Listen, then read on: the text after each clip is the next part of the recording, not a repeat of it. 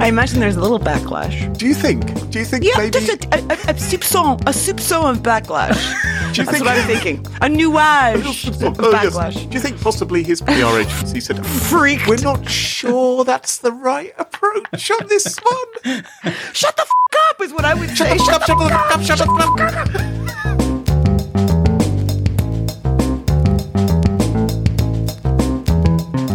Smashing Security, episode 233, Peloton Problems, Romance Regret, and We Know Woe, with Carol Theriault and Graham Cluley. Hello, and welcome to Smashing Security, episode 233. My name's Graham Cluley. I'm Carol Theriault. And Carol, we are joined this week by a special guest, someone who's brand new to the show. A newbie. But someone who might be known to a small fraction of our audience. Tiny. That part of the audience which listens to the Host Unknown podcast is Andy Agnes. Hello, Andy. Hey, hello, the sole founder of Host Unknown. Welcome, Andy. I'm feeling a bit lost here because obviously to everyone else that's listening, they've just heard a whole load of music playing in, whereas I didn't.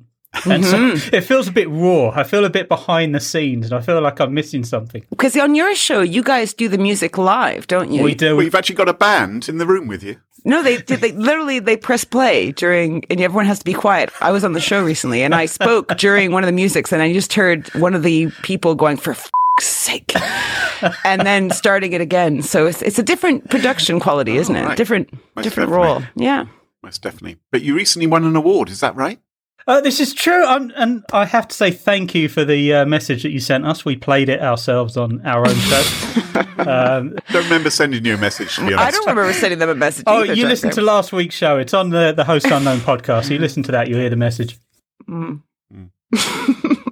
we go to the sponsors? Yeah, probably. Thanks to this week's sponsors, 1Password, KnowBe4, and Jump Cloud. Their support helps us give you this show for free. Now, coming up on today's show, Graham, what do you got? Tread warily if you are thinking of buying a Peloton treadmill. Ooh, okay. And Andy, what about you? I am going to be talking about the mother of all romance scams. And I am going to talk about Zach Wiener. His name is all we need. That's it. Plus, we have a featured interview with Roger Grimes of KnowBe4. It is a fantastic interview. All this and much more coming up on this episode of Smashing Security.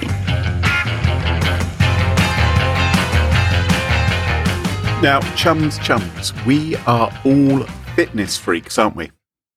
I am, actually. Fitness burger in my mouth, yeah. Right. I don't know. A freak is... Okay, what do you mean by fitness freak? Can you just describe what that means? You're an enthusiast, Crow. You do keep fit activities every day, don't you? Enthusiast, I think. I'm not like a... Yes. I don't do marathons. Yeah, but you have an exercise bike, and you get on an exercise bike each day. I have an exercise bike. Do you hang clothes on it? I haul ass. I haul ass. You're right. I haul ass. I don't pull donkeys with it. No, I just go cycling. Andy, do you do anything at all? Not that would qualify as exercise. I mean, I walk the dog occasionally. So, okay, all right. Yeah. But I don't need to pay a subscription to do that, you know. Exactly. Oh, my God, I think you find you do, because if you have a pet dog, you're paying pet insurance, you're having to feed it, right? Right, that's a subscription fee? Is that what you call it? It is like a subscription fee, yes. There's quite a lot of money involved in it. Does your Peloton give you love back, though? Well, I haven't got that attachment. But in April, grubby, the Consumer Product Safety Commission, they told consumers to stop using the Peloton Tread Plus. So I have a Peloton cycle. Okay. But some people have what's called the Tread Plus, which is What is that? It is their vastly expensive treadmill. What do you mean vastly expensive? Well, like $3,000 for a treadmill. Okay, to go for a walk. To go for a walk. When there's ground outside. But it comes with a TV screen as well. Oh, right. And so you can watch someone sort of shouting at you to carry on walking, and you can team up with your buddies, and you can have races against them. This is a kind of fetish, isn't it? It's a cult. Yeah. The people that are getting sexually repressed, this is how they get their kicks. That person can see you as well. Is that right? So when you're on the Peloton bike, can the person see you? Well, look, nobody turns that on. Yes, there is a webcam in the bike. Is there? There is. Mine is covered up with a little... What? A little dot, a sticky dot thing. Oh, okay. Graham, you're showing brain out the side of your shorts. Because why would anyone want to see anyone else? It just doesn't make any sense, right? Because you're sweating away. Yeah.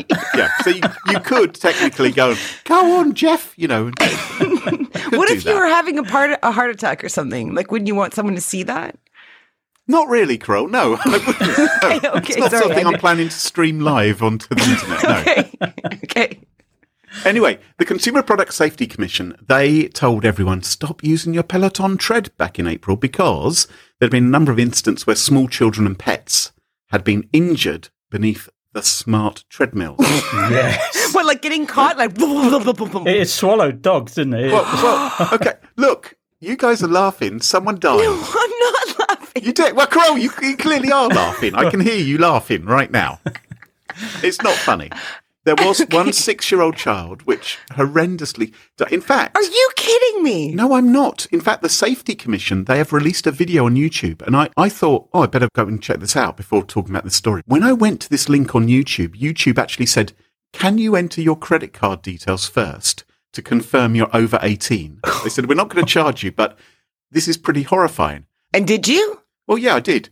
Oh, of course. Because YouTube, they're so cool. No, they have my credit card details already for other services I buy from Google. Of course, because they're a really joined up communication company and they all know, everyone knows everything. Yeah, you're right. Yeah. Now, thankfully, this particular child in this video walked away, but it was pretty horrifying how this small child got sucked under the treadmill.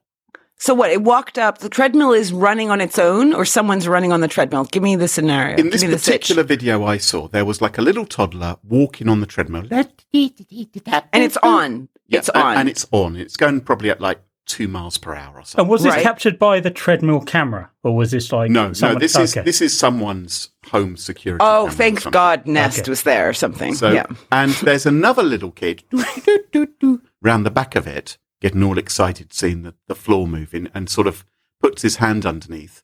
And at first he just sort of gets his arm trapped, and the other kid sort of runs off, presumably to get a parent. And then, this kid is kind of dragged underneath the treadmill. hoovered under Pretty much. So, oh my fucking... It was horrific. Links in the show notes. Don't really recommend it. No. There's a live link in the show notes. They've linked to it. The Consumer Product Safety Commission have linked to it. So you get an idea of because they were saying everyone needs to stop using these things, right? And I think that's an important message. And having seen that, I took it a bit more seriously myself because I thought, well, yeah, this does seem pretty bad what happened.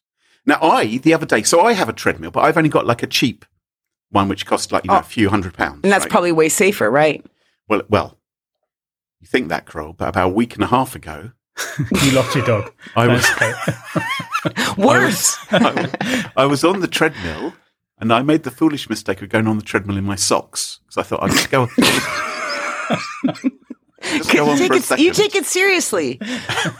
Do you have those 5-toe socks with like the grippy bottom? I had a few minutes spare in my schedule, and I thought I'd just hop on this just for 10 minutes. Get those bunions working, right?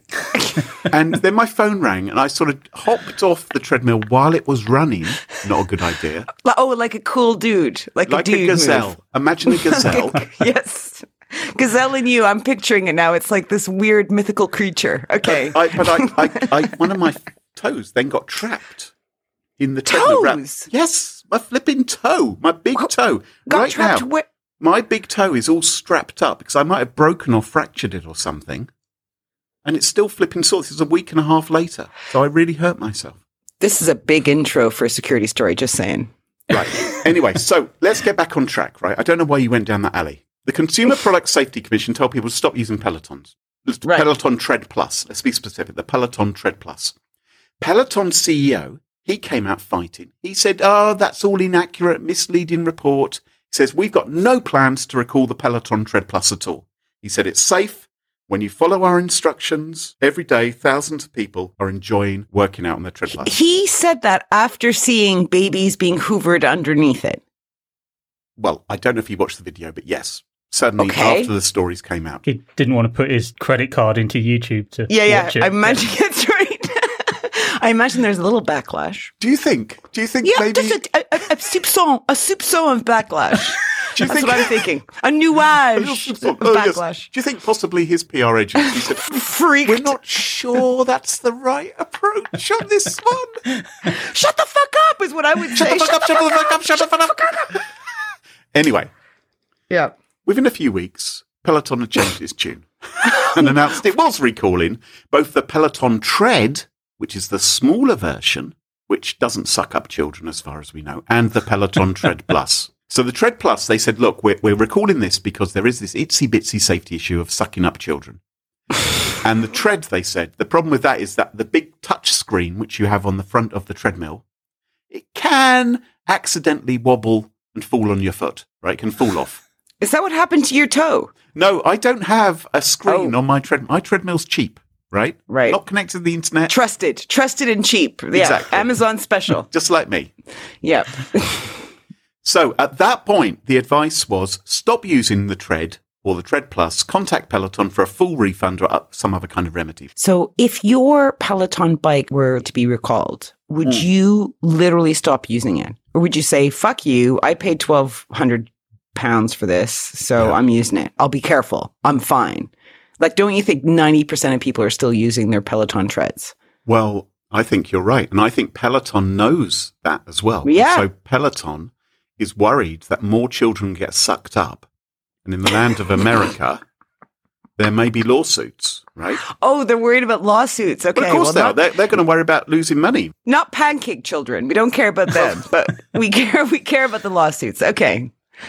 So Peloton, one of the remedies they've come up with is a software update, which they've pushed out to the Tread Plus. Without your authorization, or you signed up when you bought it?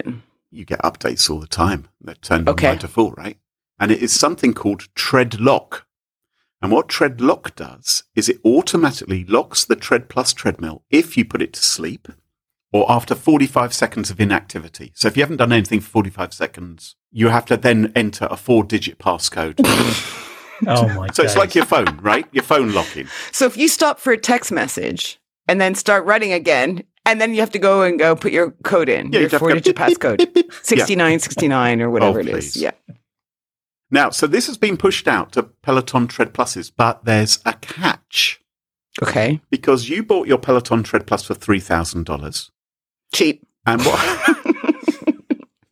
So when you buy let me explain. When you buy a Peloton Tread Plus for $3,000, you can just buy it for $3,000, end of story, right? And you can go running on it. Yeah? Okay. Or you can pay the $39.99 monthly subscription. To have someone yell at you. To have some fitness model scream at you. Metrics. It's a form of BDSM. Right. Exactly. But what's happened with the Tread Lock is that you no longer have the option to just run. You have to sign up to the $39.99 monthly subscription. Oh, they're such... Oh, I didn't say that. And they're such douches. And Peloton has said to its customers in an email, they said, this is for your safety and well-being. Yeah. You're going to give us $39.99 because we've now given you this Tread Lock feature. And you'll be surprised to hear some people are not very happy about this. So they can no longer run unless they pay $39.99 a month. So that's a lot of money, isn't it? To run? Well, I just want to add up the annual fee of this, right? On a yearly subscription. So how long do you going to use your Peloton? For probably 3 years, right? So it's $1,000 a year, right? And then you've got your subscription fee, and then a year that's $1,000, right? Yeah. Well, it's a lot of money, but if you want all the the whiz bangs, the special classes, and the people screaming at you, Gustav, the master cyclist, running man, showing you the special moves. Yeah. So what some customers have compared this to is ransomware. They say, you've basically locked my device, and you're telling me that to get it working again, I've got to pay you $39.99, and this wasn't the deal I signed up for. So everybody that bought one of these Tread Pluses is now being locked into the having to pay a monthly fee on top of the original fee. Is that correct? That is what it looks like. Wow. But would you? I mean, the Peloton.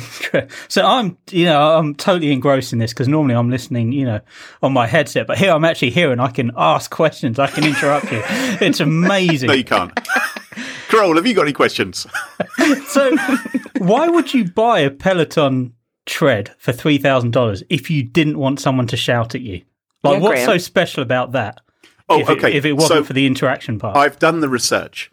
And so there's a Peloton Tread and a Peloton Tread Plus. The Tread Plus is bigger and sturdier than the now cheaper one.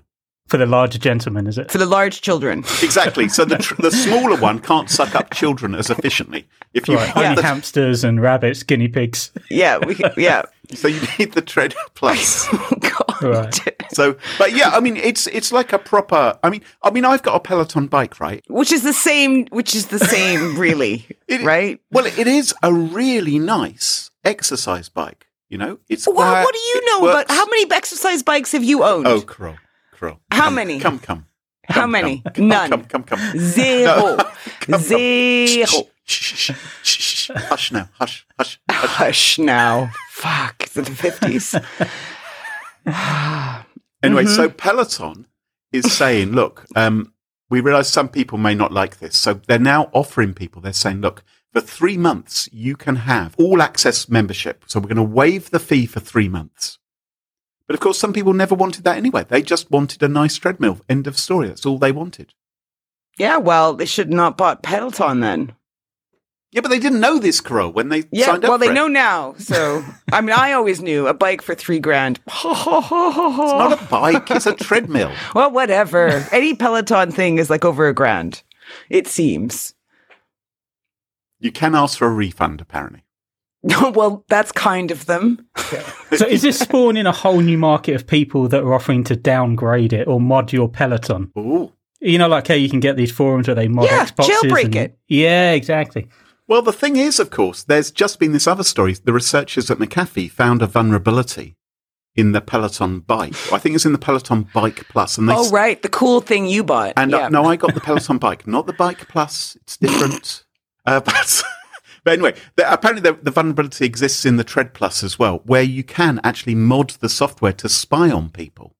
So if you have physical access to the exercise gear. So maybe you could modify it to turn off the tread lock. So effectively, I could go to your house, mod your Peloton, stream you live on YouTube, and then just wait for you to find out. No, you couldn't, because I've got a sticker over the webcam. Well, that's the physical access part, right? You just peel off a sticker. Yeah. Yeah, thanks, Andy. Graham doesn't figure that out.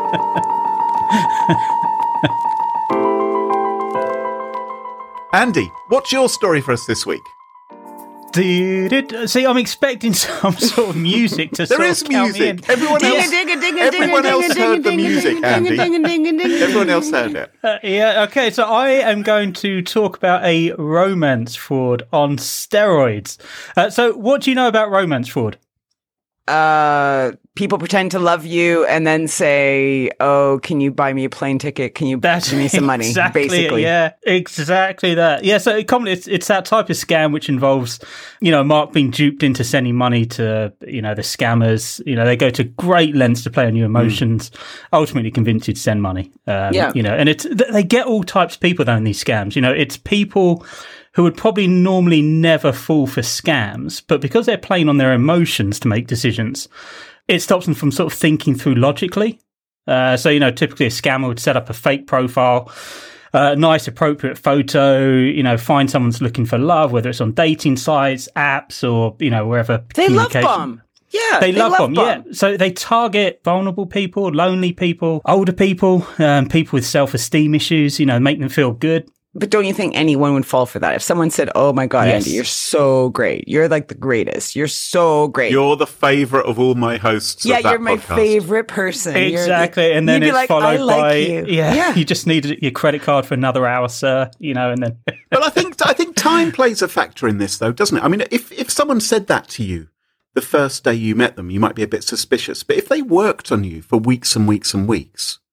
I'm working up to mine, Graham, with you. Then, 20 years in the making. It's going to be expensive. But then somehow it seems more logical and natural, doesn't it? I think that's one of the problems is sometimes these scams can take place over weeks or months. Yeah, you're right. It's not like a 24-hour thing. And often, the reasons why you can't meet are actually quite logical. Whether they're in another country, so you can't just pop around, or they can't come over, or if they're in maybe a poorer country and they say, oh, my camera doesn't work, I don't have a camera on my phone, or, I don't have video chat or anything like that. But it's usually when you look back, you can put together the red flags. But at the time, right, as you're just saying, you build up to it, it's so emotive. It's actually easy to believe. And then it is usually that next stage where, the scammer sort of asks to ship something, or something gets held by customs. They need your help releasing it, or they need some money for a visa to come and see you, or, flight tickets, or, big complicated drama that you can't be arsed to go look into. It'll cost you $200,000. Yeah. Exactly. Yeah. Family member having an accident, right, is another one which results in, significant medical bills. And that's typically the only thing that's stopping them from coming to see you, is they need to resolve this problem. And you think if you pay up, then they will feel, maybe they'll be a little bit more inclined to, with you or something. They might, what? There's no sex involved in this one. No, but there will be ultimately. Yeah, it's a long game on both sides. Right? Yeah. So what can people do to protect against this? Okay, so there's multiple sources for the fraud prevention advice that recommends things like, don't believe the photos. They may not be genuine. So do your research first. Reverse search an image. Be suspicious for any requests of money from people you've never met in person, particularly if you only ever met them online. Well, I give Amazon money like every week. Jeff Bezos hasn't been round to your house yet. No? I've never met him. He's always declined my dinner invites. I mean, all of this advice basically revolves around being wary if you haven't met someone. Okay, so there's a guy called James, which isn't his real name, so his identity's been protected, a 52-year-old charity worker who's living in the UK and asked by a friend in 2015 to help set up a new project supporting children that were fleeing the conflict zone in the Ukraine. Wow, okay. So he's like, I'm all in. Yeah, absolutely. Yeah, I mean, he's charity work. This guy, he's got a good heart. Okay, yeah. It's it's someone that you want to look after. So James had never worked abroad before, so he had a translator assigned to him when he got there. This translator called Julia. He's still got a full-time job in the UK, but he's flying back and forth. Gets to know Julia better on each trip he's out there. Meeting her in person. Yeah. So I think this is where, your guard maybe drops down a bit more. Totally. So during the winter of that year in 2015, there's like a massive heavy snowfall. So Julia, someone who he's built a nice relationship with over the months. She snowed in. She's a translator. And, she said, how about you go on a date with one of my friends called Irina? And he's like, okay, well, sounds good. Yeah, we're buds. Yeah. A mutual friend. That's got to be a good thing. Better than a complete stranger. Yeah. So he met Irina, who was a 32-year-old, so 20 years his junior. And, she had all kinds of stories that really tugged on his heartstrings. Not just stories about fleeing a war, but, she told him about these 2 previous marriages and why she would never want to marry a Ukrainian man again. Right. So, she'd been scarred in the past and she wasn't looking for that. And she really liked grey hair. She really liked grey hair and wrinkles and older gentlemen. Beer belly, yeah. So despite this age difference of 20 years, right, they got on like a house on fire. For a few evenings in a row, they were going out, enjoying Odessa's nightlife. And while James always had fun with Irina, because she spoke minimal English and he spoke zero Ukrainian or Russian or anything with a Cyrillic character in it, Julia had to accompany them. And as she was a translator, a professional service translator. It's kind of sexy a bit, right? It's like you have like a chaperone. Like a third wheel. Yes. But she was getting paid $150 a day, for this year. So like £107 a day. By whom? By James, who's paying for her services as a translator. So he's like, oh yeah, come on our date and translate. I won't use Google Translate or any app that can help us. You come along and I'll pay you. Okay. So it's funny you say that because he actually said that it was easier to communicate when they were apart because they used the messaging app Viber, which had a translation function built into it. Huh. Actually, I was introduced to Viber by an Eastern European friend. So oh, really? Okay. Yeah. Every 53-year-old guy wants to... receive messages from an attractive lady 20 years his junior. I'm sorry? Yeah, I'm just saying it. Well, I'm going to speak for all men on that. You know, I'm nowhere near 53 yet. But Graham, I'm sure. Would you want to be flattered by text message by someone that you've actually met in person? Yeah. No, I wouldn't. I don't want any 32-year-old. Unless it's Diana Rigg, right? She's definitely not 32. I'm more like 30 years younger than she was when she died, I think. But that would be quite cool, though. No, it wouldn't. See, because what I want to do is I want to curl up with a gorgeous woman and talk to them about retro television and LPs from the 1970s. And I'm not going to be able to do that if they have never heard of the Beatles. If they've never heard of the Beatles, which is, of course, the fate of one of my past girlfriends. She's probably still crying about it. Yeah. Anyway, James was up for it. Yeah, James was up for it. An example of a message she sent. She says, "You gave me a real fairy tale. Thanks so much for that. I believe in you. Just you can give me this happiness. I love you." So it wasn't just like a couple of nights they were going out. You know, this went on for like the next 6 months. You know, James was flying over there a lot. Every night they went out in Odessa.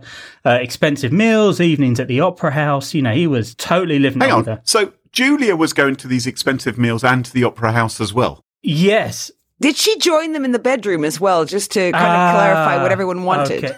Well, so intimacy. Just in case they couldn't work it out themselves. Up a bit, left. Yes. No, James. Jesus. She says wrong hole. Reverse.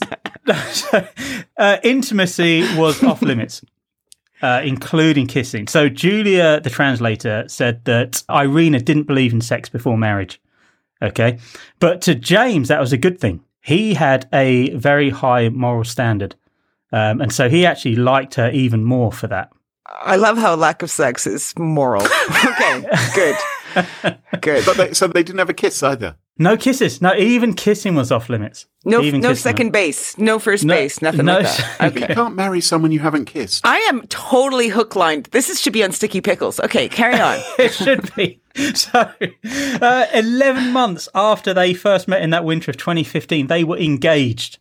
James had been prodded, by Julia and Irina, in that sort of direction. Lucky him. He's getting a 32 cutie who doesn't speak English and won't smooch him. Yeah, winner. But he was completely in love. He'd fallen in love with her, and he was under no illusion this was a real thing. She was trapped in her country. You know, he wanted to be this knight in shining armor that, helped her out, took her away. And there's actually video footage from their engagement party, which shows James dancing like a dad on the dance floor, and Irina's like moving around, smiling, waving at the camera, glitters falling from the sky. Whitney Houston's ballad, "Could I Have This Kiss Forever," echoing across the room. This is an Eastern European version of a Hallmark movie. Everything's good. So, how could this possibly go wrong? Okay, he's met her in person. He was introduced to her by someone he thought was a friend. She's a real person. He knows all about her. How could this possibly end badly? Well, good question, I asked myself. So James started paying for her to have English lessons, right? And the hope was that he would be able to bring her back to the UK with him. Civilise her, yes. I hope when she learns English, she tells them, "Oh my God, I've been trying to tell you for months. I've been scamming you." Yes, it's the translator all this time. Yes. So after a few chats with the embassy, it was clear that the process to get her back to the UK was going to take several years. So he was like, "Look, I don't want to wait any longer." So he thought moving to the Ukraine and starting a new life with Irina there would be the best way to go. So he quit his job, sold his house, and obviously with Irina's encouragement, they began looking for a place to live. And, obviously buying a house was expected because, they said it gave that sort of permanence to the relationship. But obviously transferring money from the UK to the Ukraine is not a straightforward task due to it being statistically one of Europe's most corrupt countries. So money laundering controls are just ridiculous. Okay. You can't just transfer, money from a house sale in the UK to a bank account in the Ukraine. So Irina came up with an out-of-the-box suggestion, to sort of get this $200,000. Give me your money. I know how to get this apartment money to the Ukraine.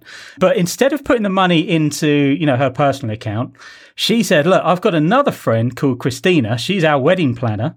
But because she's got a business account, it's not going to flag anything, right? That money can just get straight out there, no problem. Of course, Sugar Plum. Sounds brilliant, Sugar Plum. But again, you're thinking, well, is this a good idea? But actually, it all makes sense, right? A business account has probably got less, stringent controls on it than a personal account, or it's got certainly a higher limit. There's a number of red flags here so far. You keep saying it all makes sense. I'm like, But Carol, I think it kind of does. Because you're a year into a relationship here. They've had their engagement party. All the friends have been there. They've had the dance. They've had Whitney Houston, right? Yeah. They're going to buy a place together. It's just a way to get money in is to put it through her friend Christina's business.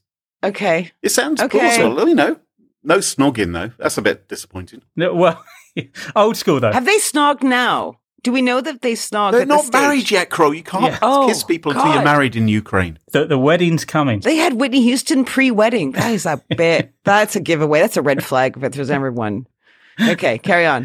Bit of a snag came up. Okay, Irina announced to James that the bank would only release the money if he was legally married to Christina, the wedding planner. Now, it's just a formality. Okay, she's saying, look, we'll get it done in 10 minutes, okay? You go to a registry office. Hang on.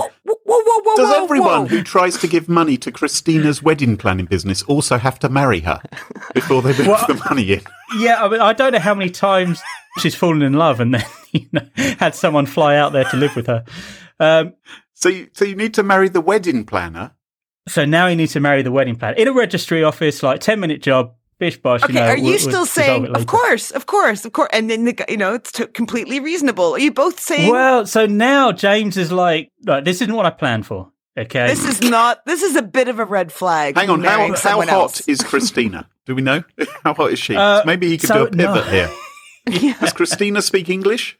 Because that'd be convenient. Yeah, I don't have that level of detail, unfortunately. So Christina's not main character. Okay. Despite getting married, obviously, Christina's not the main character.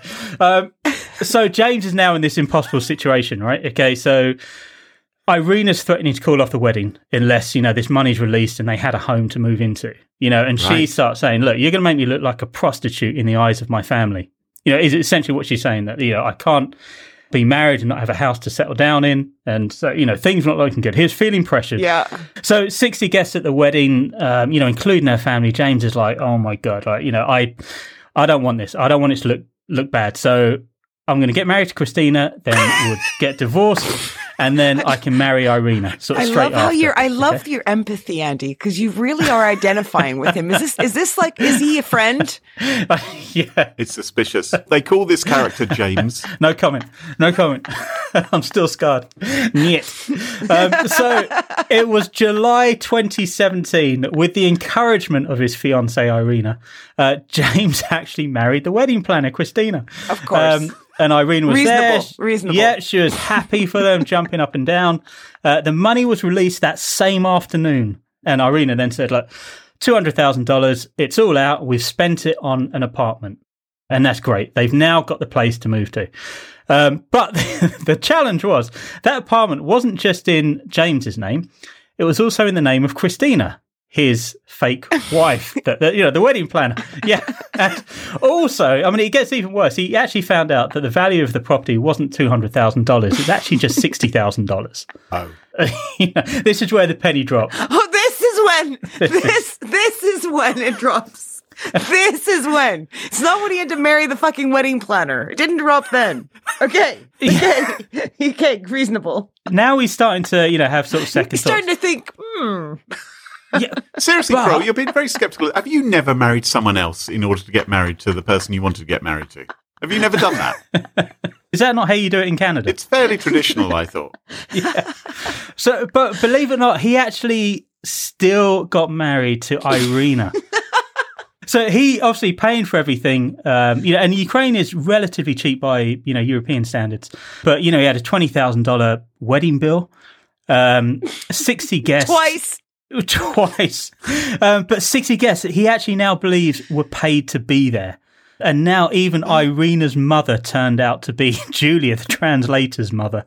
So, the mother of the bride wasn't the translator's back. Yeah, so he was probably the only person at the wedding that thought it was real, unfortunately. You know what? Netflix, grab the script. Yeah, and it turns out that Irina actually already had a husband as well. She already had a husband. And the wedding planner also had a husband as well. Hang on. Yeah, I know. So it's traditional for the men to get married multiple times, but for the women, they don't get divorced. They just keep on marrying. Well, so he actually divorced her prior to Christina's marriage to James. And then after James divorced Christina, her ex-husband then remarried her.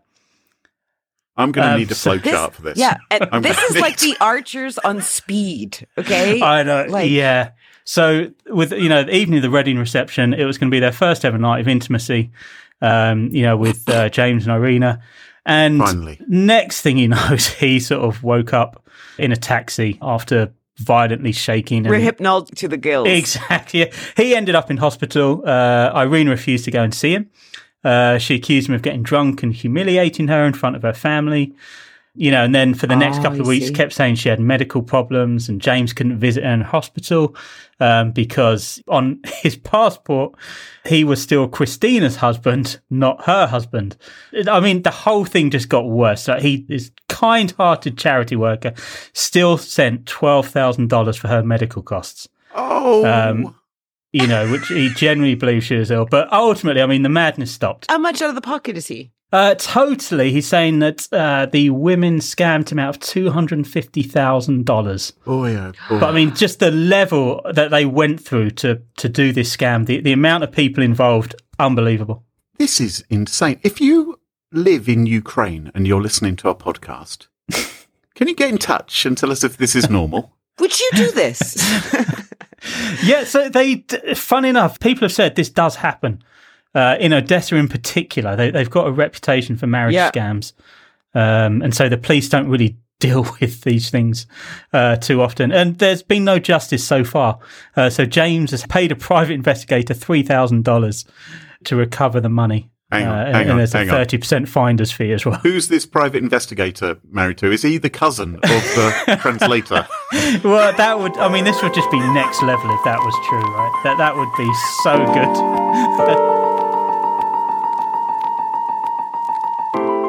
Carole, what have you got for us this week? Okay, so I don't know how I'm going to follow Andy's story. Have you guys heard of Zach Wiener? Zach Wiener. No. Zach Wiener. It sounds like a fake name, if I'm honest. Doesn't it? Sounds like a medical condition. It's not. Yeah. I'm going to show you a photo of 6 people. And I want you to decide at this stage who you think Zach Wiener might be. Okay, well, 3 of them appear to be female. I imagine that is Zach Wiener. And I'm going to stereotype and say that it's a Jewish name. And so I believe it would be the guy with the beard. Okay. I think it's the guy in the bottom right, the young guy, dark hair, glasses. Let me describe him, what he does and stuff, and see if you change your minds at all. So Zach is a screenwriter, actor, and film producer based in New York. He's also running for City Council 2021 in a district in the city. And he's running against 5 other candidates. And what you're looking at is the 6 candidates that are running for District 6. Now, the election is actually happening right now as we speak. And by the time this show is out, we are going to know whether he has won or whether he got kicked to the curb. So I checked out Zach's website, and there's like a About Zach. And in the About Zach section, it says, Zach has new ideas for the neighborhood he loves. He will not stand for bad deals that hurt the quality of life and neglect the homeless under the false pretense of moral righteousness. Oh, that's disappointing, isn't it? Because I'd really want to vote for someone who did support bad deals. And his tagline is, on June 22nd, vote Wiener to start production. Because he's a screenwriter. Oh, dear. Get it? Yeah. He's writing a better script for tomorrow's New York, inspired by the vision of his community. Okay. Yeah, I know. I like it. Yeah. Okay. So why am I talking about this guy? Well, it seems he is the latest victim in a crazy scandal that just might help him win or lose the election. And that is my question for you guys. Okay. So by the end of this, I want to know whether you think this actually helped him before we actually know the results. Okay. Mm-hmm. So candidate Weiner, that's what we'll call him, aside from writing screenplays and running for city council, has a few pastimes. Not golfing or making sourdough or things like that. No, one of his personal détente activities is to be bound, gagged, and under the full care and attention of a dominatrix. Oh, okay. Yeah. Right? Like, who doesn't? I know. Yeah. Right. It does sound a bit more fun than golf, but, what do I know? Anyway, so we know this. We know that he enjoys this because someone anonymous, okay, air quotes here, released a snippet of a BDSM XXX video of candidate Weiner enjoying his private time. And they released this on Twitter, along with the text, quote, "My magnificent Dom friend played with Upper West Side City Council candidate Zach Weiner, and I'm the only one who has the footage." Do you want to see a still of the footage? I've got a still. I don't know. You tell us. Do we want to see a still of the footage? Of course you do. Have we got a video? No, we don't have video. And this is just stills. Yeah, I have one still for you. Oh, for goodness sake! Oh, okay. Goodness. I don't want to look at that. This is in the New York Post. This picture. You might be able to identify who it is now. This is Tom's basement. Right. Okay. I've seen this room before. This doesn't look like an amateur. No, it's not. Image to me. It's not. This looks quite professionally taken, professionally lit. Now, what's interesting is the timing of this leak is interesting because it's just a week before the local elections, right? So this got leaked last week, and today are those clothes pegs? Yes. Oh, clothes goodness. pegs are clamping something. No, don't go into detail. No wonder the New York Post dubbed this whole story a late-breaking case of electoral bondage. So cute. Now, this is not a deep fake. Candidate Weiner is owning it, okay? In a call with the Post, Weiner confirmed it was him in the video and said the footage was made about 18 months ago with a former girlfriend he met during a Halloween party in 2019. Quote, "I am a proud BDSMer. I like BDSM activity." He refused to name the woman in the video and said he had no idea on earth on how this footage was serviced, okay? Sure. Yeah, right. The deal here was he did this little video. He knew it was being recorded. It was being recorded by this like famous place in New York, apparently. I can't remember what it's called, but there's like some place where you can kind of have your activities recorded, like in sex. The Guggenheim. Yeah, that's right. The sex dungeon, the Guggenheim. That's right. The Langford Lang. And okay, so he comes out, candidate Weiner, right? He goes, "Whoops. I didn't want anyone to see that, but here we are. I'm not ashamed of the private video circulating of me on Twitter. This was a recreational activity I did with my friend at the time for fun. Like many young people, I have grown into a world where some of our most private moments have been documented online. While a few loud voices on Twitter might chastise me for the video, most people see the video for what it is, a distraction. I trust that voters will choose a city council representative based on their policies and their ability to best serve the community." Comments? Right. I'm backing up off the mic. Can I intervene at this point? Yes. Because I can smell something in the air. Interesting. I think I smell a little bit of BS. Do you? About all of this. What kind of BDSM BS? or just BS? Yeah, BDSM. Because I think this is all a publicity stunt. I think this is a video which he has had made. It looks too professional. It doesn't look furtive. I think he's done this to gain himself notoriety. He's done this because now, presumably just a couple of days before the election is going to take place, everyone will be talking about him rather than anything else. He's come out with this rather cute statement of, oops, I'm not ashamed of this and all the rest of it, and all the trendy liberals on the East Coast, they're not going to be bothered about this either because he's not hurting anybody. It's not like he's been... It's consensual. It's not been sucking up kids under his treadmill or something like that. He's basically saying, you think I'm boring. I'm not boring. Yeah, but you know what? I wouldn't vote for him now. Why? And not because I think he's full of shit. I think he's a liar. Whoa, you have just, I just saying you did 1 + 1 = 15 and you decided to hate him. No, okay?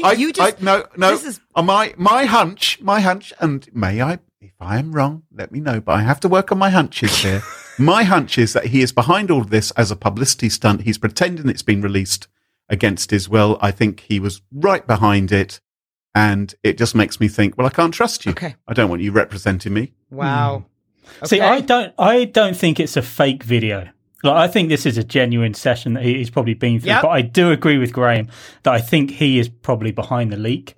But I see it more as a power play. Like, if he's prepared to leak stuff like this, what have you got on him? Any sort of political leverage, his opponents might think they've got. I'm going to release an embarrassing video of you. And he's like, well, I've just released my own video of me with a hamster going up my ass in gerbil in a toilet roll. Beat that. Well, what have you got? Bring it. This is a power move. This is. So it's interesting because I got the same twinge when reading that statement he said, because I think all of it, owning it, fine. Who cares, right? Like, I love this community. Yeah. Great. You do you. Yeah, don't kink shame. The fact that he didn't come out and say, and whoever did this, shame on you, and I hope you get caught. Like, there's none of that. There's no, basically, if this happened to anyone, it would be revenge porn. Yeah. I mean, this is kind of revenge porn. You're doing something completely private, and a third party is slapping it online, naming you and shaming you. And he's ignoring that whole side of it, going, it turns out I got a sexy sex life. I don't know. So I had a twinge there too about that. So we will find out, I'm sure. Time will tell. So I think I want to vote for the woman who's in the middle on the top row of the 6 pictures now. I think I like her the most. Yeah. Always go for a woman. I agree. But I was wondering why, if you were into this, why would you film it? Especially if you were a millennial, he's 26, I think, or 28. So why would you consent to someone videoing you, enjoying yourself? Different generations, though. I think it's quite normal to live under a camera quite a lot of the time these days. Yeah. Because there was a Dom interviewed by Motherboard. Dominatrix, sorry, I shouldn't use the shorthand. Yeah. They said sometimes clients request to be filmed because they want to be able to look fondly back at their experience. Quote, think of it like a bar mitzvah video where the only person that might ever watch it again is the client. So do you think he really is into BDSM? Yep. Yeah. Yeah, because I wouldn't put those clothes pegs on unless I was. Right. Now, Twitter suspended the account hours after the video was posted, right? But it was also posted on OnlyFans, or snippets were, so that you could buy the whole video or whatever. So, what? And do we know where that money's going to, or who's behind that OnlyFans account? Yeah, exactly. Follow the money. New York Times, tip to you guys, follow the money. So OnlyFans only removed the video after 24 hours. And this was after Motherboard reached out to the company for comment, saying it was in violation of the OnlyFans term of service. That's the story. So interesting. Yeah. So one of my questions at the end was did he do it himself? But we've already covered that one because. So are we all thinking he did? We are. Yeah. And so how is this going to affect the election? It's not. I don't think this type of thing bothers people at all. No, but do you think he might win? Maybe he was never going to win this thing because exactly. He just looks too young to run a city council for me, but I'm too old to judge that. Anyway, who knows what's going to happen? But you know what? Guys, go look up his name, Zach Wiener. Did he win? Might you confuse his name with the other famous Wiener? Well, you know what? That was my first thought. That's why I decided to cover the story. Straight away, I was like, no way, his son is now in politics? And then, no, apparently they don't have anything to do with each other. But great documentary, Wienergate. Check it out.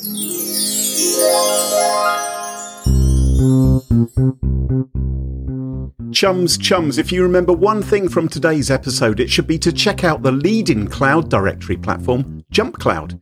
JumpCloud's directory platform makes it easier to solve today's IT challenges by unifying device and user management through a single pane of glass. With Jump Cloud, securely managing your users and their devices, doing common things like onboarding and offboarding remote workers is easy. Try Jump Cloud for free today at smashingsecurity.com/jumpcloud and help your organisation move to a modern, secure, hybrid work model.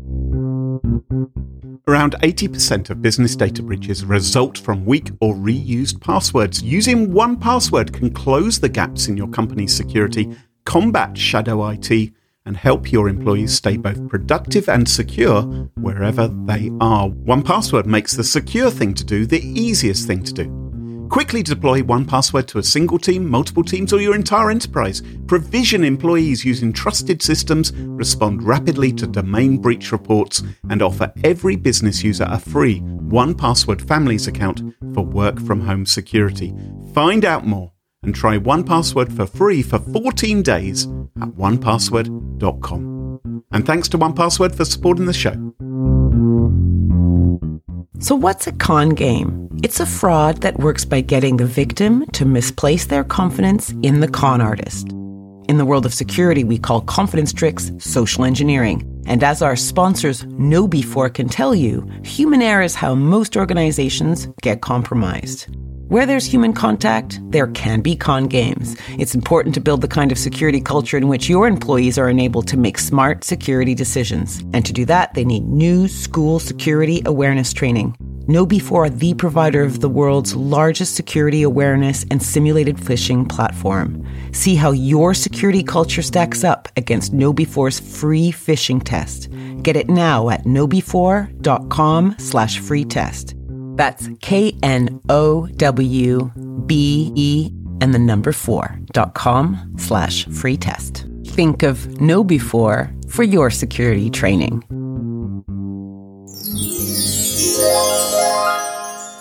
And welcome back. And you join us at our favourite part of the show, the part of the show that we like to call Pick of the Week. Pick of the Week. Pick of the Week. Pick of the Week is the part of the show where everyone chooses something they like. Could be a funny story, a book that they've read, a TV show, a movie, a record, a podcast, a website, or an app. Whatever they wish. It doesn't have to be security related necessarily. Better not be. And my pick of the week this week is not security related, but it is Canada related, Carol. Oh, better not be shaming us in any way. No, not shaming. It is, in fact, possibly your greatest cultural export ever. Oh, maple syrup? In your history. Leonard Cohen? No, not maple. No. Brian Adams? It is. Celine Dion? It is Joni Mitchell's album Blue is 50 years old this week. Can you believe that? You just heard about it? 50 years old this week. Perhaps it's my favourite album of all time. I absolutely love Blue by Joni Mitchell. It chronicles the breakup of her relationship with Graham Nash, if you remember him from the Hollies, giving away her daughter in maybe the greatest Christmas song ever. What was the greatest Christmas song ever, everybody? Killing in the Name of. No. Oh. Damn it. Anyone? Anything else? Any other candidates? It is, of course, River. And never heard of it. Also, you've never heard River by Joni Mitchell? I don't know if I have or noticed it. Well, you'd know the tune. It's Jingle Bells is the tune, but it's a sad, plaintive Jingle Bells. And also some of the shenanigans she got up to on a Grecian Isle. A new EP has just been released with some demos and outtakes to celebrate the 50th anniversary of Blue, including a version of A Case of You with slightly different lyrics. Are you going to buy the record for your record player that I got you when you turned 50? You know what?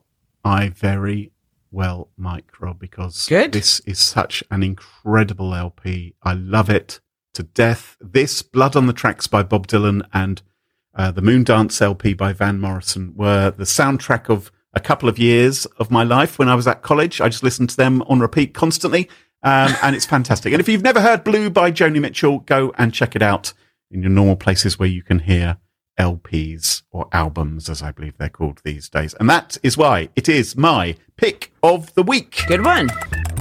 Thank you very much. Andy, what's your pick of the week? So again, I do not have a security-related pick of the week.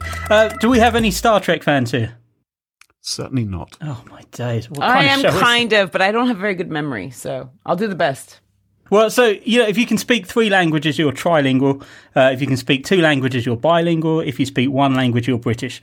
If you're lucky. If you're lucky. My pick of the week is, Star Trek fans will know it as a universal translator.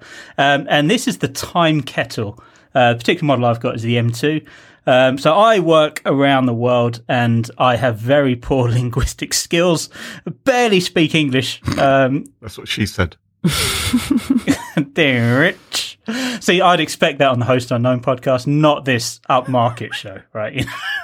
Yeah, Graham. So, bringing the tone down. And so what it does, this sort of robotic voice that you've got at the beginning of the show, this is episode 232 with, and it does the intro.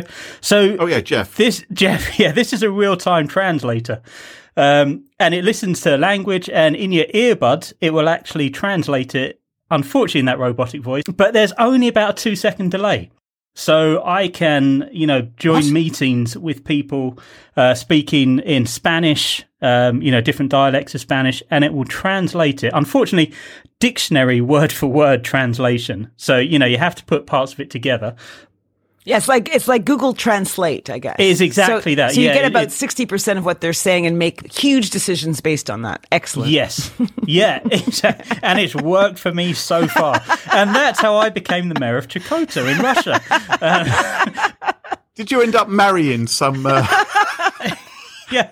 Well, had James used one of these devices for, less than $200, he could have actually understood the conversations that were happening because it supports 40 different languages on one device. God. So this is like a Babel fish from Hitchhiker's Guide to the Galaxy. People could use in your ear. Delay. This is like international dating, material. This opens up a whole new world, right? So this really, hang on a minute. Let's backtrack. Andy, this really works, does it? Yeah, so I use these quite often. So I work in a company that's sort of quite global. And if I join a meeting where I'm the only person that doesn't speak that local dialect, whether it's Portuguese or Spanish or something, I'll say, look, guys, don't let me hold you back. Converse locally and I will, I'll keep up. It out. Yeah, I'll keep up. But hang on, but how do they understand you, though? Because I speak in English and because they are so good, their education system is far superior to ours. They understand bits of English. It's just easier for them to speak. Okay. Do you have very, very tiny earbuds that no one can see, so they think you actually speak 40 languages? This is a problem. They're not small. So if you think of like the Apple... Well, no, they do fit in your ear, though. So if you think of the Apple AirPods... Yeah, they're 15 times size. Yeah, they're over-the-ear versions of those. No, they are a bit thicker than that. So, they actually fit in the ear, but the thickness of that bar which comes down is a lot bigger. Probably about twice as big. Yeah, that matters, though. Yeah. I remember a guy getting a watch that was twice as high as a normal watch, and it really caused issues. The watch did Andy, I'm still interested in these. Are these? Is there an online component? Is it sending the stuff to the cloud, or is it all happening on device? No, it's clearly sending stuff to the cloud. This stuff is way too small, to do anything locally. And to be honest, that information could be going to China or Russia. The languages it supports from Arabic to Filipino, Icelandic, Tamil, Thai, Turkish, Urdu. Bluetooth, so it connects to your phone. Yeah, and it uses your phone. Yeah, it goes through your phone and sends all your data. But the great thing is at the end of it, because when it does the translation in your ears, it also does the sort of transcript on screen on your phone. So it's got what it heard, and then it's got the English translation on the opposite side. So for me, it's actually useful notes to go back and see what was discussed in the meeting as well, and then I can say, oh, that's how they understood it. That's not the direction I was going. So how much do these Time Kettle earbuds cost? The Time Kettle, so I actually got it quite a while ago on a Kickstarter. But now, they've got their own website. You can buy them on Amazon as well now. And I paid, I think at the time, about $179 US. And you love them? I do love them. It's just a whole new world for me. Have you ever got them to translate an insult that someone was saying about you, not realizing that you were actually not listening to music, but actually eavesdropping on them? No, most of my colleagues are polite enough to insult me in English. Do you ever go to a restaurant on your own and put them on just to see what people say about you around you? I haven't yet, but do you know, this is the only problem. You have to set what language to translate. It doesn't automatically translate. So, I need to, if I'm walking down the street and I hear, some foreign language, I've got to figure out what language that is first, if it's not French or Spanish. There's an app for that, I'm sure. Yeah. Download another app. That'll be next week's pick of the week. Okay, perfect. Wow, that's extraordinary. Carole, what's your pick of the week? Okay, Graham, you know what my pick of the week is. But for our listeners and for Andy, it is a crazy, weird documentary that I watched over the weekend. Now, it was released way back in 2015. And it's mad. It's a bit sad. It's funny. Is it? Well, we'll come to that. We'll come to that. Peculiar. Okay. The premise is this, okay? Graham, you can interrupt anytime because you watched it. Okay. Someone gets, I want to try and keep as much out of it as possible, right? But someone gets their leg amputated following an accident and they decide to keep the leg. And the leg, through a series of strange events, becomes the property of a third party who becomes known as the Footman because he uses this leg to try and gain some fame. Became notorious, yeah. But our primary leg owner, the amputee, wants his leg back. And the story is about how he goes about this quest. And the documentary is cleverly called Finders Keepers, which is not a giveaway, though it could be, but it might not be. Don't read into that. So, with that kind of description, that's what enticed me to also watch this movie. So Carole said to me, she said, there's this great movie about a guy who's lost his leg, literally not lost his leg, it's become the property of somebody else, and he wants his leg back. And she said, it's really funny. And so I watched it. I found it, it's peculiar. It's also rather miserable. Andy, I'm really gonna ask you to try and watch this, okay? There's a lot of dysfunctional people in this. Well, no, maybe normal. Film. Maybe normal. Maybe you're the dysfunctional one. Who knows? There's a line where the Footman says, quote, "I'm pretty smart. I'm sure you all figured that out by now. I've heard from many of folk kin to me and close to me, and the ones that know me, they tell me I have the best business mind that they've ever seen." Okay, so that's who you're dealing with as the Footman.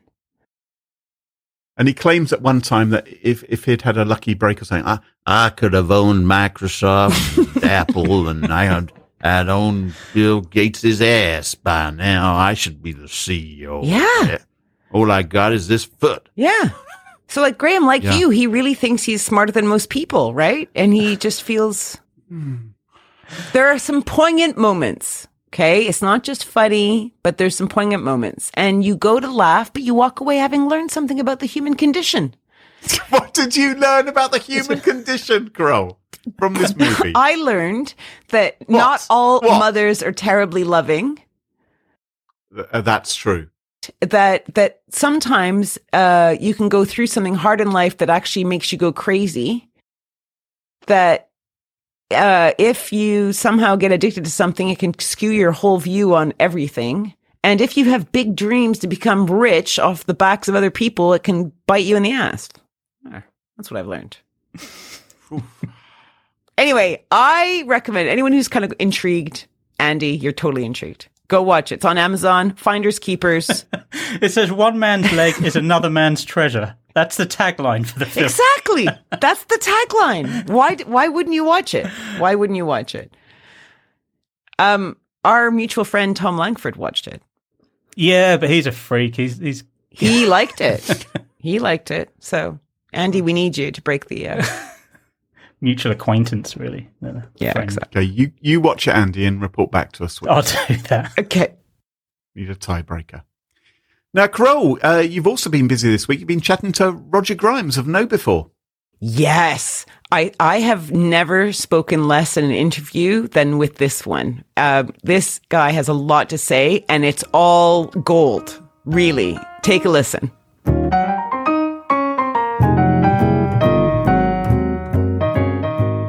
Today we get to chat with Roger Grimes. He has been with KnowBe4 as its data-driven defense evangelist for 3 years.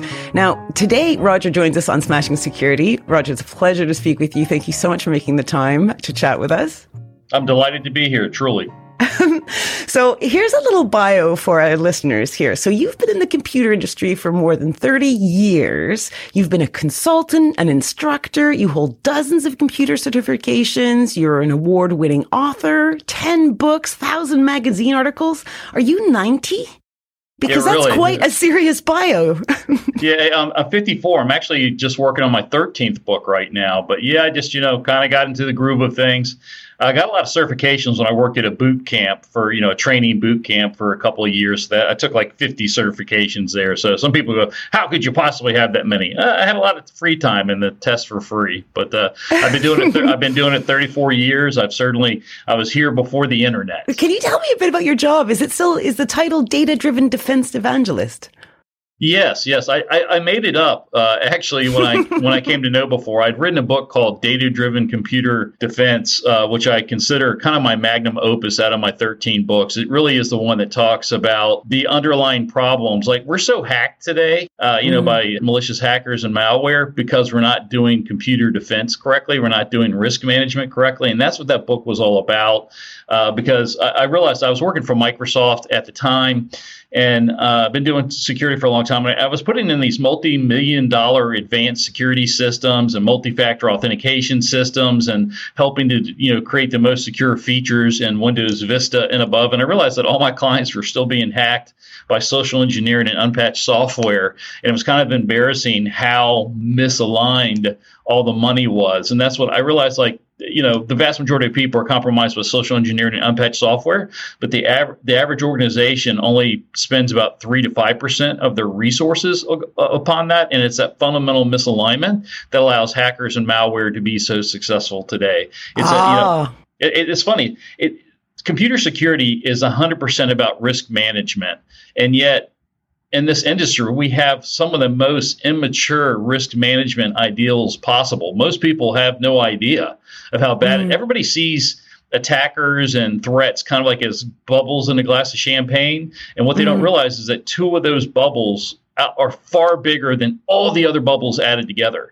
But the defenses, everyone's trying to do everything right. Or like, put it in another context, suppose you get a security control document. Like in the States, a really popular one is the NIST cybersecurity framework, or HIPAA, or Sarbanes-Oxley, or NERC, or there's no lack of security control documents telling you to do good things, or PCI DSS, for credit card transactions. But what the average controls document is probably 80 to 200 pages long, probably has 200 to 300 controls and things they tell you to do well. And what they don't tell you is that 2 or 3 of those things are almost all the risk.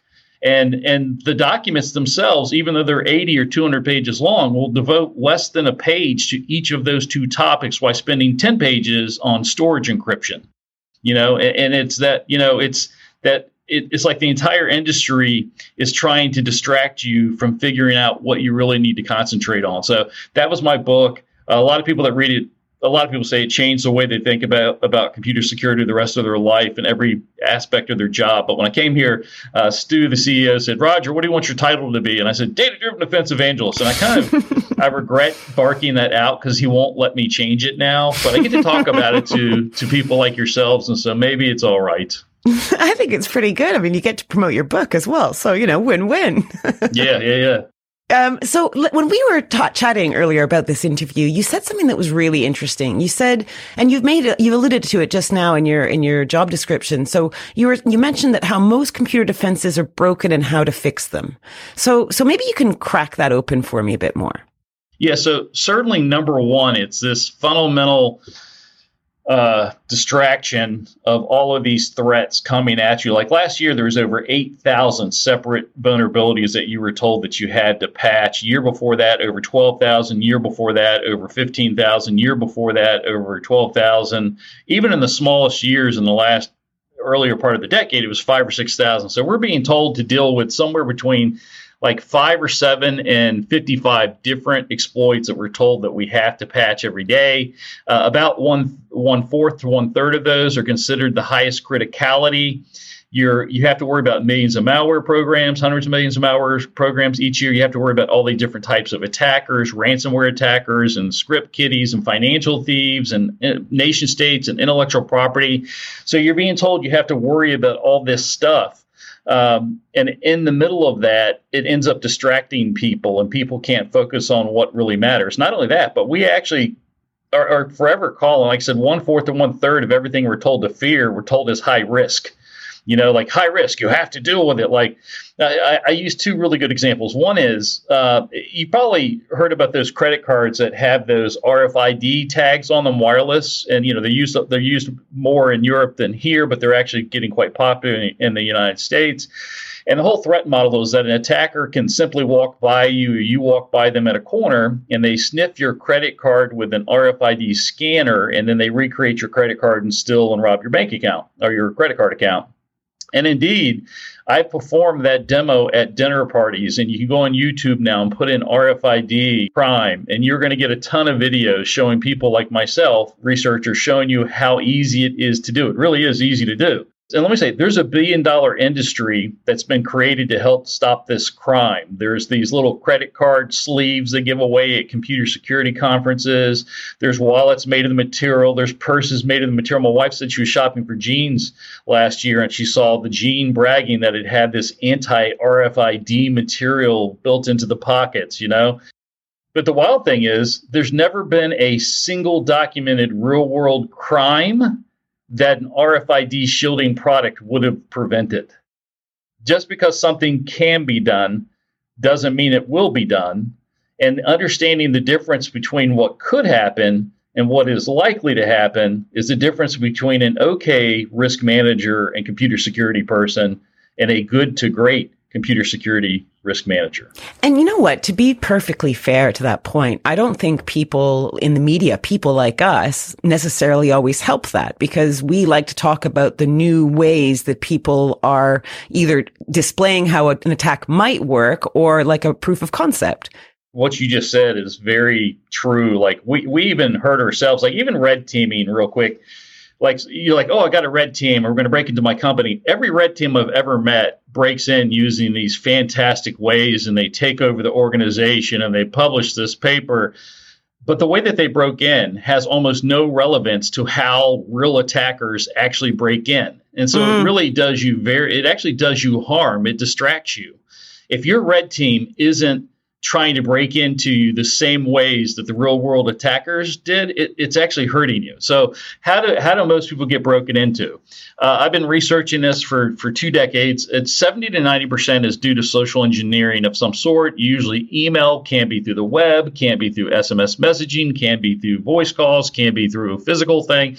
But 70 to 90% of all successful malicious data breaches happen because of social engineering. About 20 to 40% happen because of unpatched software. And then the third thing that might be up in there could be either like password guessing attacks or USB key attacks or whatever. But number 1 and number 2, by far, those 2 things added together account for 90 to 99% of the risk. Social engineering and unpatched software. Not only do they account for 90 to 90% of the risk today, it's been for the entire perpetuity of computers since I've been in it for 34 years. Yeah. So like when people go, and I say, don't believe me. I worked for KnowBe4. We're trying to sell you anti-social engineering software and services. I could be lying to you. I have every incentive to lie to you. Just ask yourself, when your company's been compromised and you're able to find out what was it, or when your computers at home got compromised, or your cell phone, how did it happen? So about 2009, social engineering became more popular because Apple came in, Chromebooks came in, and the attackers would have to write different viruses and malware and software exploits to break into your equipment. So they realized, oh, social engineering, if I ask you for your password, I don't care if you're on an Apple, a Chromebook, or a Windows machine, it works. Do you think that social networking and the advent of more digital communication made it a hole-in-one that social engineering would take over in this front? Yeah. I think that's a very astute thing, right? We all got used to, connecting with each other more rapidly. When an attacker had to do something physically, let's say even like going back to the RFID crime, one of the reasons the RFID crime doesn't really work is that the attacker has to be in public and he has to be around you, and he can be captured on TV cameras, and he takes physical risk, and he's going to actually get far less money. But a virtual attacker can buy the credit cards, buy the millions on the internet for $2 to $5 a piece, get a lot more money, a lot more likely to be successful, and almost no chance of being caught. You literally have to be a stupid criminal to rob somebody in public when you can be a very rich criminal living on your island or in your town with almost no possibility of getting caught. So all the gangs, right? All the gangs have gone corporate. And the reason why they did is they're like, wow, we were actually just hitting people up for money on the street and the storefronts and doing prostitution and drugs. Well, we can do it through the dark web, and and we can extort people using ransomware. These ransomware gangs are making $25-40 million in a single haul. Right. It's crazy. Yeah. They could have never done that in the physical world. Yeah. Yeah. You'd have to pick a lot of pockets.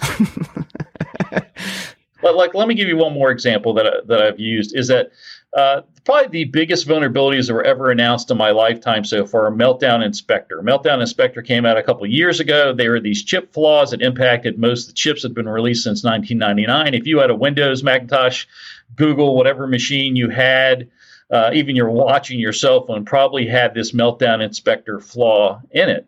And if you didn't patch it, there was no way to stop a compromise that was against it. When they announced the Meltdown Inspector flaws, they actually showed them conducting an attack. And not only could you not stop it by anything your operating system had or firewalls or antivirus, but it wouldn't even show up in your event logs. I mean, it was like this perfect crime. So I was sitting at a law office in New Orleans, but I said, listen, I don't think you need to patch Meltdown Inspector. And they said, why? I said, well, there's not been an attack in the wild. And one of the greatest indicators of whether something's going to be abused if someone's actually using it. And for one of the few times in my career, the person became dissatisfied with me. In this case, they actually stopped when I was talking and walked me out of the building. And the guy said, listen, I'm trying to convince my board of directors. He was the CISO. He was like, I'm trying to convince my board of directors that we need to hurry up and patch these Meltdown Inspector vulnerabilities. They're super high risk and blah, blah, blah, blah, blah. Thank you, Roger. I think you're a great guy, but you're making my job harder. And he walked me out. He ended up getting his board approval. A couple of days later, he applied the patches. It locked up all of his Windows machines, blue screened them, all of them, and it decreased the performance of all of his Linux machines by over 60%. And here, 2 or 3 years later, there has not, as far as I know, been a single real-world attack using Meltdown Inspector. Yeah. On KnowBe4's website, you have a free phishing test. Do you think this is something that organizations should be doing? Most organizations, because they're trying to do 20 things right at once or 200 things right at once, don't realize how easy it is for their employees to get socially engineered. We frequently hear people go, well, we probably got a couple of people, that might do it. And then the average organization that runs that free phishing test to get what's called a baseline test finds out somewhere on the average customer we have come to us when they do that first phishing test has about a 38% click rate, what we call a fish prone rate. So over a third of the people in the organization have clicked on a fish that when they looked at it, you think the IT person is like, any reasonable person will not have clicked on that. But turns out all kinds of people do.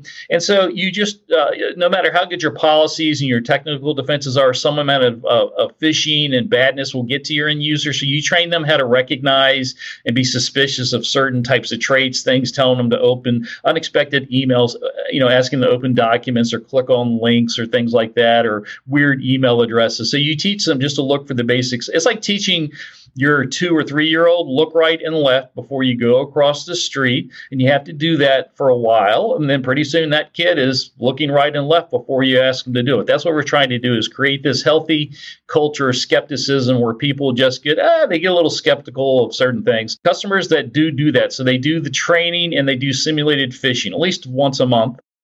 They will decrease their fish prone rate from about 37-38% to below 5% in less than a year. And since social engineering is involved in 70 to 90% of all attacks, it is the number one thing you can do to significantly decrease cybersecurity risk in your organization. I don't even have to guess. I've watched it for over 30 years. Guys, you've heard Roger Grimes. You should try this for yourself. You can at knowbe4.com/free test. Roger, thank you so much for coming on. You are such a pleasure to speak with. Thank you, Carol. Thank you. Appreciate it. And thanks, everybody, for listening to us.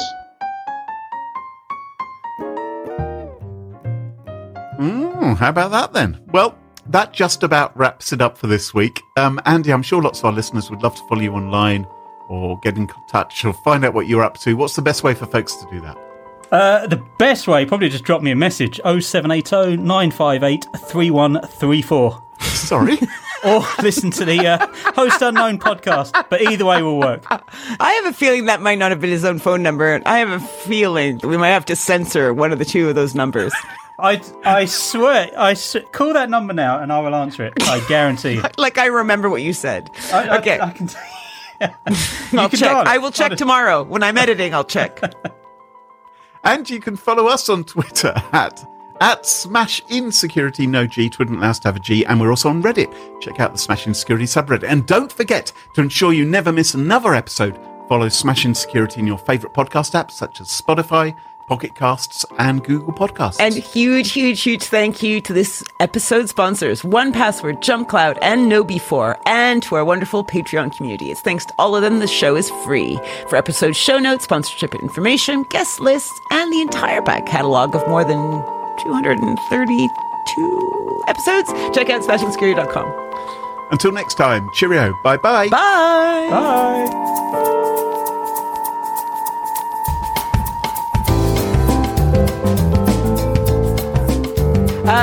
There we go, Andy. Baptism of fire. That was fantastic. Do you know what? It's like going to a live show. When you're used to sitting on the sidelines and, listening to it or watching it, and you're actually there and it's like, wow, it's just so different. What, are you saying we're shit? It's so much better when you hear it on record. No. Yeah.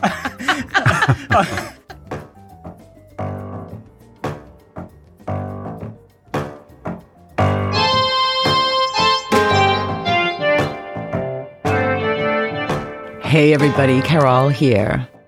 And we're going to do things a little bit differently today. I'm going to read this week's star review, and then we're going to discuss the content of it. So the title is, What a Pair of Idiots. Smiley face, smiley face. Quote, I like Smashing Security a lot. It's like listening to a well-informed, funny, long-married couple bickering about something that interests you. I have to say I like Carol more. Or Graham. F it. You can both stew over whom you like, but carry on with the great work. Signed, Labar. Well, Labar, let me tell you what I love about this. I love the 5 stars. I love the smiley faces. I love that you put my name first. But idiots? I mean, I get idiot. One of us might be slightly subpar. I don't know. But definitely no S there, right? That was probably a typo. Anyway, Labar, thanks so much. It's a great review. And it made me laugh, something that Graham consistently fails to do. All right, guys, keep them coming. See you next week.